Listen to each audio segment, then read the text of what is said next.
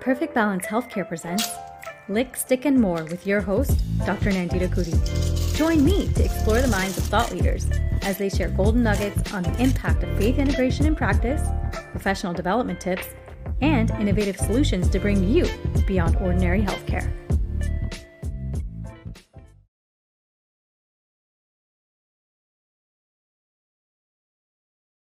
Hey, all, welcome in for another episode with me, your host, Dr. Nandita Kuti. I have with me today Mr. Alexander Black, and he is a financial assistant, and he is very, very good at his job, very personable, and I'm excited to share him with you to talk a little bit about some of the things that we might be contemplating as we enter different work arenas and different environments, and just kind of showing the benefits of having a financial advisor. I know when I first embarked on my journey as a pharmacist, one of the best things I did was get myself a financial advisor, and he was instrumental in my success and continues to be.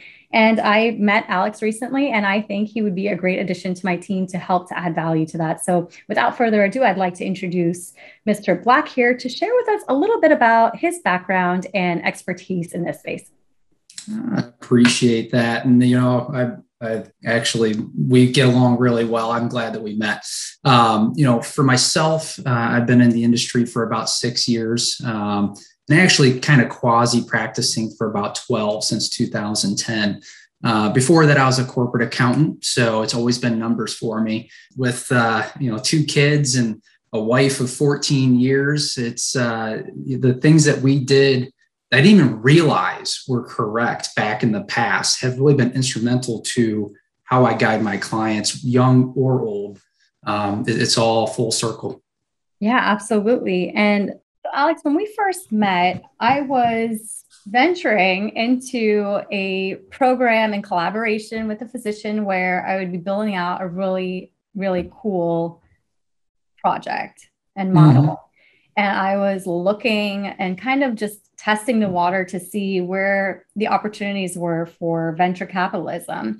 But I had to do a little bit of research on that because I did not have an FA readily available to explain to me what is the difference between venture capitalism and angel investment. The biggest difference between the two of an angel investor and venture capitalist is really the structure of the two, right? So your venture capitalists are really firms or groups that can go in and invest in startups and can be held within hedge funds and pension funds and different things like that. It's because they're really a company.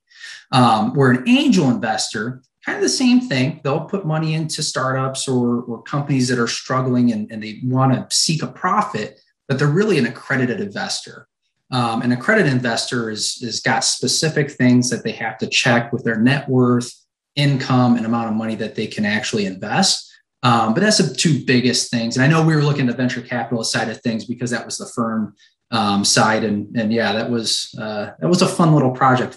Okay, so I have a question. Say I'm starting with a new company, mm-hmm. and they present me with benefits, and I'm looking at this package, and I might understand, the healthcare aspects of it. As a healthcare practitioner, I might be able to understand, okay, this is what the different policy opportunities are for me with in-network versus out-of-network opportunities. And then I get to the section where it talks about 401k. Okay, so it may say something like, okay, employer match 100% of the first 4% contributed, immediately 100% vested. Oh yeah, that's a lot of words, isn't it? Like when I go to the pharmacy and I'm like, what's coinsurance and what's deductible and how much? Just tell me, what do I need to pay? And the way we were talking about this before the recording, and we were saying, to me, the average person says, and something's red, it's red. And I'm like, as a scientist, I'm like, well, it's actually every color but red because red's being reflected to your eye and that's what you're able to perceive. And therefore things that are red are actually every color but red. And Alex is just looking at me like, and I'm like, well, that's how I feel when it comes to finance. So explain this. And I will tell you that I've walked through this with many people. It's not something that anybody should feel ashamed about not knowing. Again, this is all I've ever known. This is what I was really groomed to do since college. But when you look at your 401k and it states something like that, Your matching portion, that's what the company's going to put in there for you. So if it says that it matches the first 4%, that is saying that as long as you put in 4%, they'll match that 4. Now, let's say you put in 10. They're only going to put 4 in there. Unless there's a hyphen, they'll put 50% of the next 2. So that means they'll give you a 4 and then 50% of the next 2%. So you'll end up getting 5% in total of your 10% contribution added in from the employer. Now, okay, wait, Alex, I'm originally from the South. Okay. I'm a little slow. All right. 4% of what? Are you talking about my salary? So yes, we're talking about your salary. So if you put in 10% of your salary, they'll match 4% of your salary putting in. So that is the number that they're driving. Yep, that's the number they're driving off of is your salary. Now, another good question you had was, what did it mean by 100% vested? So there are things that are called vesting schedules in the 401k land, and it depends on what the company does. They can go all the way to 6 years for it and give you a gradual type of vesting. So how much money can you take when you leave the company? So in your case, if it says 100% vested day one, that means that every dollar they put in, no matter when you leave, it could be 30 days into your job. If they put money in that 401k for you, you can take that money with you to your next job. I see. And that was another question I had. So you go and you invest all this money with this company, and then you go to another company that has a 401k program. You're able to transfer that from one company to the next. And it's not like you're starting over or having to figure out what you're doing with those funds as you leave. Right. So anytime you leave a company, you actually always have 3 choices and a possible 4th. It's just a tax deferred account that within the IRS's eyes. Now, if it's pre-tax, you don't pay taxes on that money until you withdraw it in retirement. Then you have sometimes, if the company is gracious enough, they have written in a Roth 401k. And then the Roth, you don't get your tax break today, but then it's tax free to you for the rest of your life. So generally speaking, you can have one or the other. Your first choice is generally you can leave it there, depending on your balance and what the plan says. So you leave a company, you just want to leave it there and not think about it. Generally speaking, a lot of times you can do that. Another thing you could do is put it in an IRA. So an IRA is an individual retirement account, something you can hold at just about any brokerage or bank. And you would roll it into that. So there's no tax consequences for you. It stays tax deferred, which means that you wait until you pull it out to pay the taxes. The third option you always have is you can withdraw that money and put it in your checking account. Now, if you're under 59 and a half, then you're going to pay a 10% penalty to Uncle Sam. It's not the 401k. It's going to Uncle Sam. And then you're also going to pay your income taxes because they're going to count it as ordinary income. So generally speaking, I tell my clients, if you end up withdrawing it, you can kiss at least 35% of it gone, if not all the way up to 45%, depending on where you're at in your income levels. And then obviously the fourth one is that if the company you go to accepts rollovers, you can roll it over into that plan itself. Interesting. Okay, so let's do a fun exercise here. Let's say I'm trying to negotiate how I get paid by this company. And I'm looking at the difference between getting paid twice a month or every 2 weeks, which may sound like it's the same thing, but it's not, right? What's the difference? So, the difference is really your pay frequency. And again, it really depends on if you're an hourly, person or if you're salaried. And it also depends on how many hours you're working. So, when you're going bi-weekly, you get 26 pays in the year.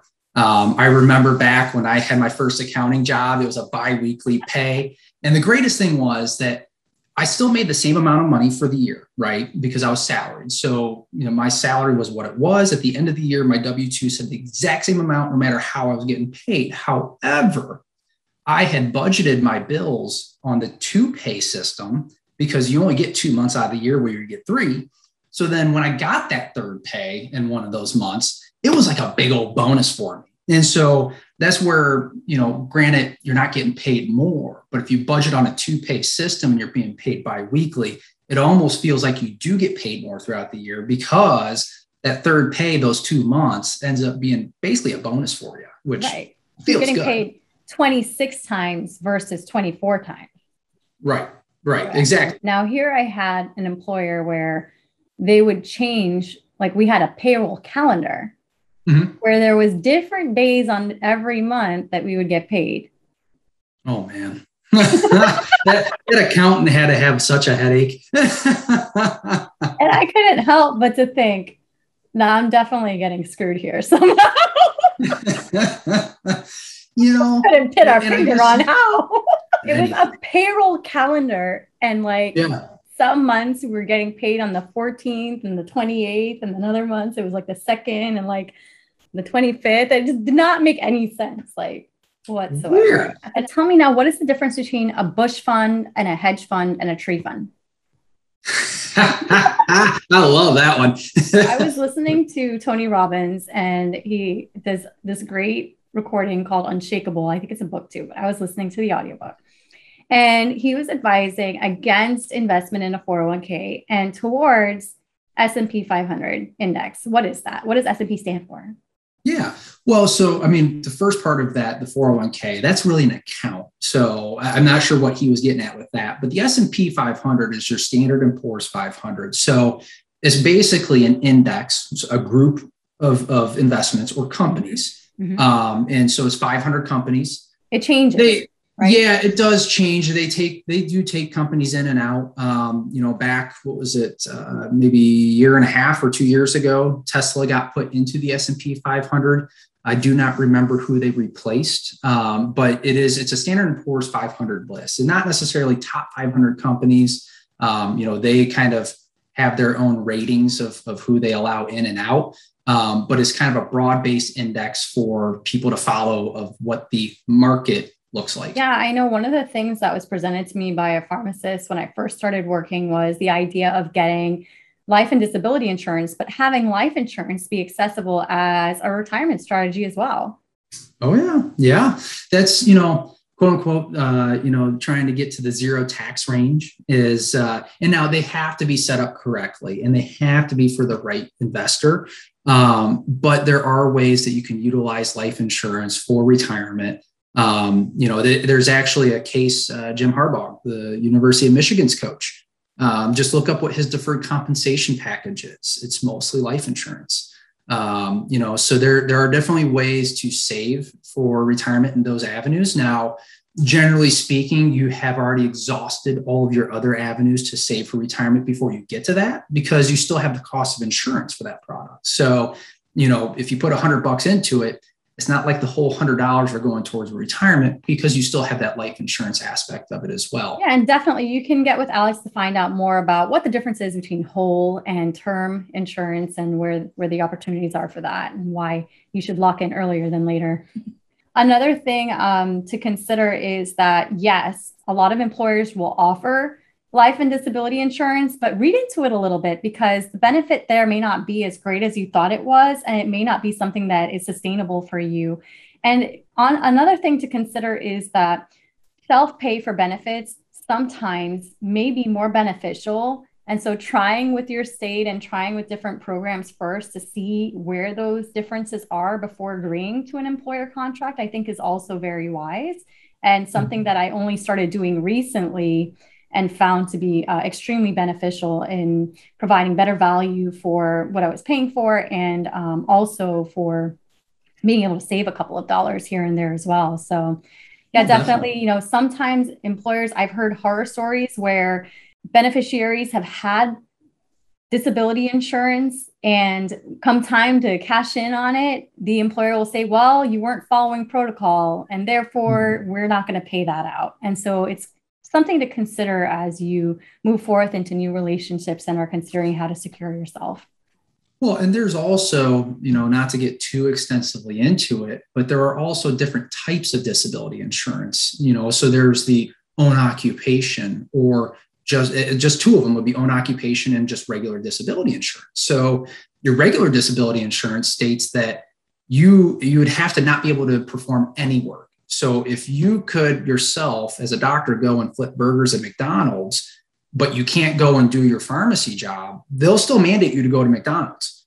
Now, if it's the own occupation, that means that you could actually go to McDonald's, but still file for disability because you cannot be a pharmacist anymore. So, you got to look into what is the exact policy. I mean, I had a client, and I kid you not, down in Columbus, Ohio, that it really shocked me. He was a professor, but he was also a surgeon. He could no longer do surgery. So he's actually collecting on disability until his age of 65, but then he was also a professor. So, I mean, this gentleman, I mean, his income was absolutely insane because he could no longer be a surgeon, which, I mean, he would have had a great paycheck for doing that, but that disability was providing income for that. And then, oh, by the way, he was also a professor, so he was collecting income from that as well. Yeah. So one of the things I wanted to get clear, and it's something I recommend with my clients, is yes, it's essential for you to have an FA, but they're not the same as a CPA. So when you're looking at processing your documentation for taxes, that's more CPA.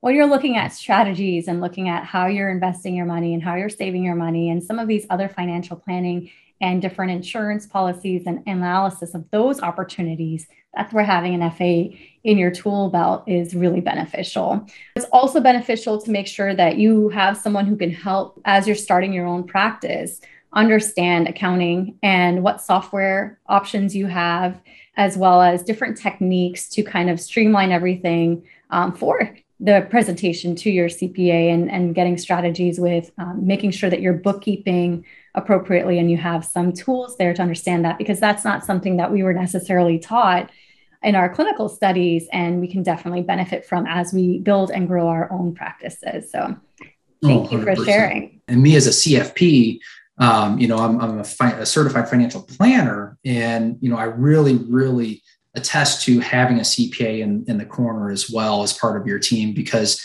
you really want to have more than one leg stool. Having a CFP or a financial advisor, and then possibly an attorney in your corners is a great three-legged stool to make sure that, yourself is set up correctly for your company, that your taxes are set up correctly, and then that your estate is set up correctly as well. Alex, one of the things that I realized recently is that, oftentimes money is as an evil, as something that's bad. But as I've been reading through the Bible, I've seen money come up a couple of times, and it's not something that's talked about negatively. It's, us working is a good thing, and us earning money to be able to provide for our families or to, provide for our livestock or whatever it is that we have under our care is important. And so one of the things you and I were discussing was the importance of turning around, giving back, and also setting aside money for gifting and the benefits of that with regard to fellowship and being involved in your community and being able to have others grow with you as you grow too, and it not be something that defines your life or that is used as an indicator of your success. Like, your success doesn't have to be defined by a dollar sign. I'm not saying it's not important to have set ambitions and goals, but not necessarily structuring your definition of success around an idol, so to speak, and making money into an idol, and not having God as your focus for purpose in life and your attainment of a goal worthy of His praise. What are your thoughts around that, and how is that translated into your own life? I have great aspirations for even my own personal finances. I have them for my clients, but even my own. But I don't have them for the material in which I'm going to purchase down the road, or my retirement for that instance. But it's more for the good that I can do in my own community as well. My wife and I, on a yearly basis, we tithe, religiously, we tithe. And we always have, even since we got married at 19. Yeah, we were crazy. We got married at 19. But, we've even since then have stuck money to the side in the savings account, even when we were dirt poor back then at 19 and full-time college students and working full-time, always set money to the side. And during the months that we're in, like right now in the Thanksgiving and Christmas months, we would sit there and we would bless families. There are families we had no clue who they were. And it wasn't like your corporate angel trees that you would donate to families. We would literally just ask a church and find who was really in need and we would take them things. Back to when I was 20 as a full-time college student and a bank teller. I mean, my goodness, my pay was not very outstanding, if you will. We blessed a family of a woman that was disabled and her 3 boys with winter coats, backpacks, and toys. And I think, back then it was like $200 or $300, which, I mean, to me as an accountant and a financial advisor really hurt. It really hurt, but the joy on those kids' faces, and we knew we were doing good. The hurt went away right then and there. It just melted. And it's definitely something that I advocate for, that, my clients are good people, and I'm helping them become financially successful so that way they can give back in their community. Because I really feel like once you feel like you're secure in your finances, and there are some other people out there that feel the same way, that you can give like nobody else. And that's really when you start feeling those blessings. And I kid you not, we've, as a person, have run into rough times in finances, even as a financial advisor, because of different things that have happened in our lives. And every step of the way, God has been there and has provided for us. Absolutely. And I think it's important there to say, okay, well, the value that we provide when we give doesn't necessarily have to be just in donations. I know one church I was exploring in the area had it set on their screen in the welcome room that your giving should be 10% of your earnings based on Old Testament scripture that had been twisted and misinterpreted and put on this screen. And I questioned my pastor during our new member service meeting recently at another church that I've been going to. And I said, what is your take on the amount at which your members should be contributing in donations? And said, listen, sometimes there's seasons of plenty and sometimes there's seasons of scarcity. And that's really up to you as to what you can and can't do, but just being mindful of providing when you can. And, we don't look to see if our members are contributing a certain dollar amount consistently. We just trust that they're doing the best that they can, to help each other out in fellowship. And that's really the type of church that I would encourage you to go to, is one that's about family and fellowship and community outreach in a way that is honorable. And so, yeah, that's definitely something. And also just, sitting in a round circle with them at my pastor's house in a hermeneutics class. And the conversation came up about one of our members being sick and another going there to be with them, to spend time as a valuable asset with them in sickness, and to providing them with food and nourishment to get better and to revisit with us in church. And so just considering the value as we enter the holidays of spending time with people that you do or don't know, and being there to support them in a community, as well as being there to support those who don't have as much, as Alex had expressed his ways of doing that with his family, which was truly a blessing to those that they were able to reach out to. So thank you all for your involvement in your communities, wherever you are. And I hope that you're inspired to do whatever it is that you can in whatever way that you can to support each other and lift each other up this season. So thank you. If we are interested in getting in contact with you, what are some of the different services that you provide and how do we reach you? Kind of a one-stop shop finance, right? So pretty much anything but banking, I can help you with. I look into retirement planning. I can look into college planning, large purchases, disability insurance, making sure that your disability insurance is correct, life insurance, you name it, and I can help you with it. Or you just want a plan done, I can give you the roadmap to financial success as well. So a multitude of different ways.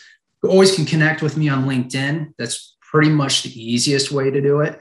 I also have an email, alexanderblack@financialguide.com, and I pretty much answer just about anybody. So you can get a hold of me 3 different ways. Definitely. I feel like having a financial advisor also provided me with a layer of accountability with being responsible with my decisions. I actually had my relationship set up where if I was making a large purchase, I would have to check in first to have my money removed from an external account that was being overseen. And that was a great second stop to make sure that I was being logical with my purchasing decision. So having a financial advisor in your corner is definitely very beneficial. And like Alex expressed, having a financial plan is important to find success with consistent saving, consistent investment where applicable, and really making sure that you're on a path to sustainability. So thank you so much, Alex, for your time and for sharing with us some of these fun exercises in finance.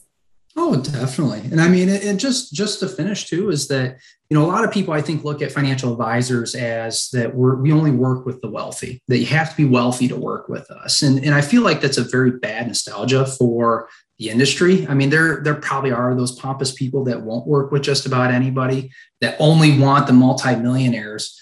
But a good financial planner like myself, and I have my CFP, I have an MBA, I have my CRPS. I mean, I'm very well credentialed, if you will. I do believe that everybody should have a financial plan. That's how you get there, is by having somebody good in your corner. Yeah, absolutely.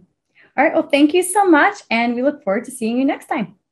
Awesome. I look forward to it as well.